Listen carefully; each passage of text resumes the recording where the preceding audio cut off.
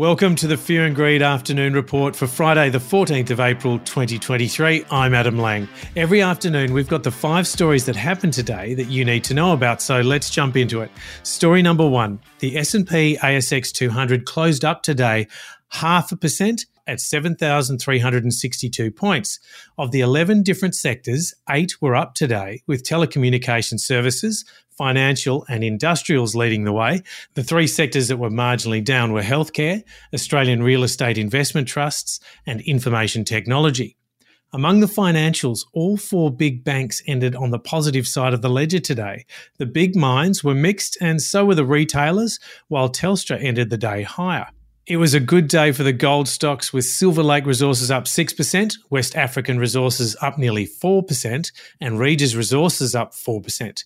Market leader Newcrest Mining ended the session up nearly 2%, while Northern Star Resources closed more than 4% higher. Oil and gas group Karoon Energy was the worst on the day, down 5.4%. Across the week, the ASX 200 was up 2%.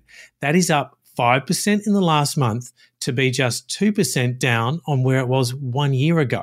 What a ride. In commodity markets, we head into the weekend with Brent crude trading around US $86 a barrel, gold jumping towards $2,045 an ounce, and iron ore falling back a bit to $120 a tonne.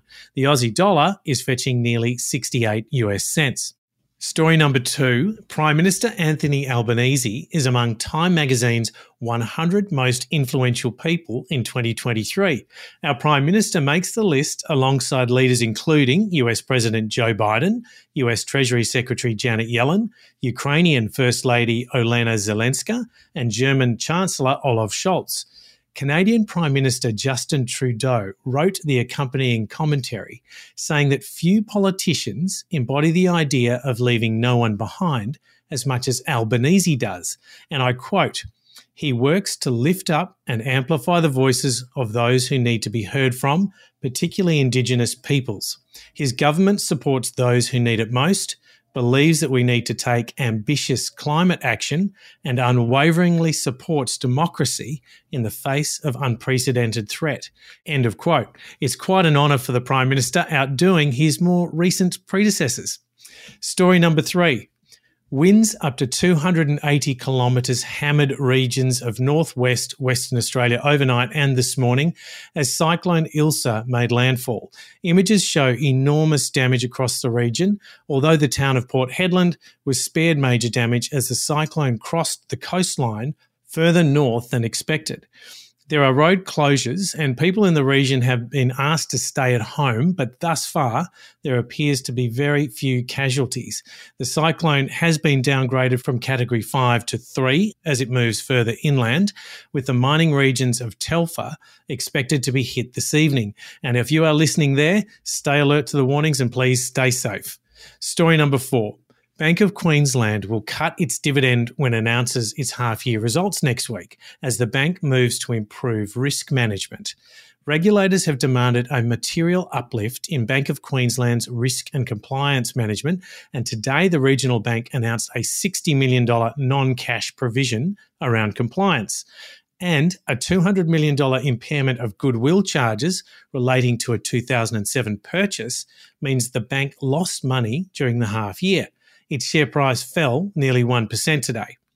And story number 5, a young member of the Air National Guard was arrested by the FBI overnight in the investigation into the leaks of classified military intelligence that started with a small online group and eventually led to hundreds of government secrets spilling out. The arrest of 21-year-old Jack Teixeira followed the leaking of classified documents within a small circle of online friends on the Discord chat platform, according to the Washington Post. In that group, Mr. Teixeira's handles included Jack the Dripper.